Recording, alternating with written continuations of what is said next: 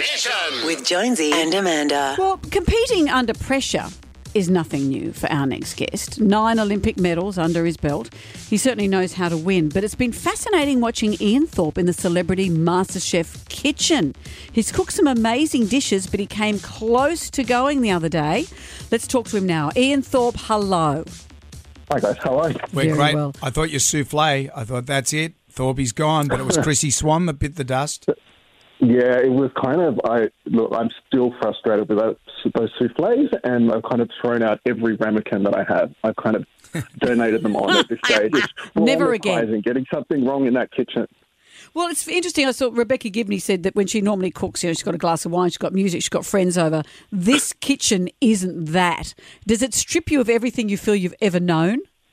Yeah, so the hard thing for me, when I actually cook for people, I want everyone to leave me alone in the kitchen. So this is kind of the opposite to what I like.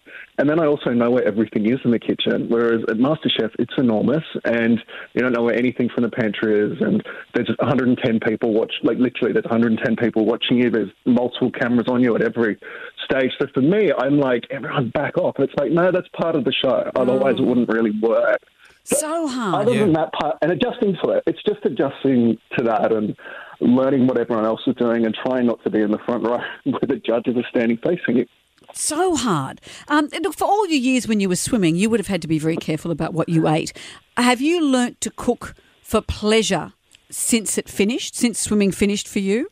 Absolutely. So it's kind of learning those fundamentals that you can around cooking, around healthy eating and things like that. Yeah, that's fine. And I try and eat kind of pretty lean when I'm at home, but I also enjoy food and want to enjoy food, and be able to share it with my friends and family when they do come around. To be able to cook for me all weekend is one of the greatest pleasures that I have, the greatest things to enjoy. And what's your gun at your head recipe? What's the one that would save the day for you? I don't know. It depends how much time. So if I get home and there's 20 minutes, that's a tough ask. But veal alimony, just lemon juice slightly dusted in flour with some steamed vegetables is happy when I'm in a rush.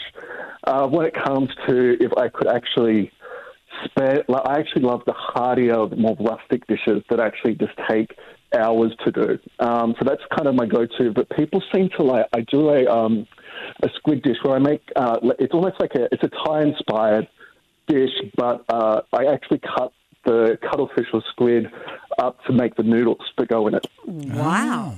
I've wondered too that I know that once again I think it was Rebecca saying she wanted to learn to be a better cook. Do you learn to be better in there? Are you learning things? Yeah, absolutely. So there was a piece of equipment I'd never heard of, and it's for sauces. It's like a microsieve for sauces to get them like that restaurant standard that you get. So I did them on some scallops just recently on the show. So it's just learning that and not just knowing that piece of equipment and knowing how to use it. But I think all of us have on the show, no matter what level we're at. Everyone's kind of advanced their own cooking and become more comfortable in what they're preparing. And Rebecca Gibney has finally stopped cooking things with white bread. Everything she had made was with white bread. Yeah, I was like... Yeah, right, exactly. She's playing the Kiwi card, isn't she? Yeah. Well, Ian, it's such an interesting side of you because you're always so cool and calm under pressure, and here you're allowed to show that sometimes you all get rattled. I'm really enjoying it. No, I'm stressed out in this. I'm happier to be behind the blocks for an Olympic final than this. I don't shake as much, and I'm not as anxious about the whole thing. But we have a really fun program where we actually do a relay that comes up on Sunday night on Celebrity MasterChef. Right. And if you want to see some people that are just losing their minds because you have 30 seconds to explain to someone what they're doing with the cooking, and then passing the challenge on to the next person. Wow, like Chinese whispers with food. It kind of is, and we'll call it mango whispers because we have to feature a mango. Right. Well, if anyone can do a relay, you can. You can do the relay. You're the man. I'm not used to that. No. You tell me 30 seconds to chat to my fellow teammates at the end of the pool. It'd be great. Reflecting I'm exhausted. You better swim fast.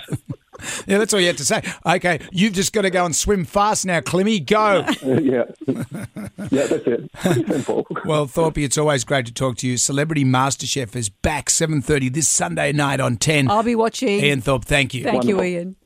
Thank you. Jonesy and Amanda's Jam Nation.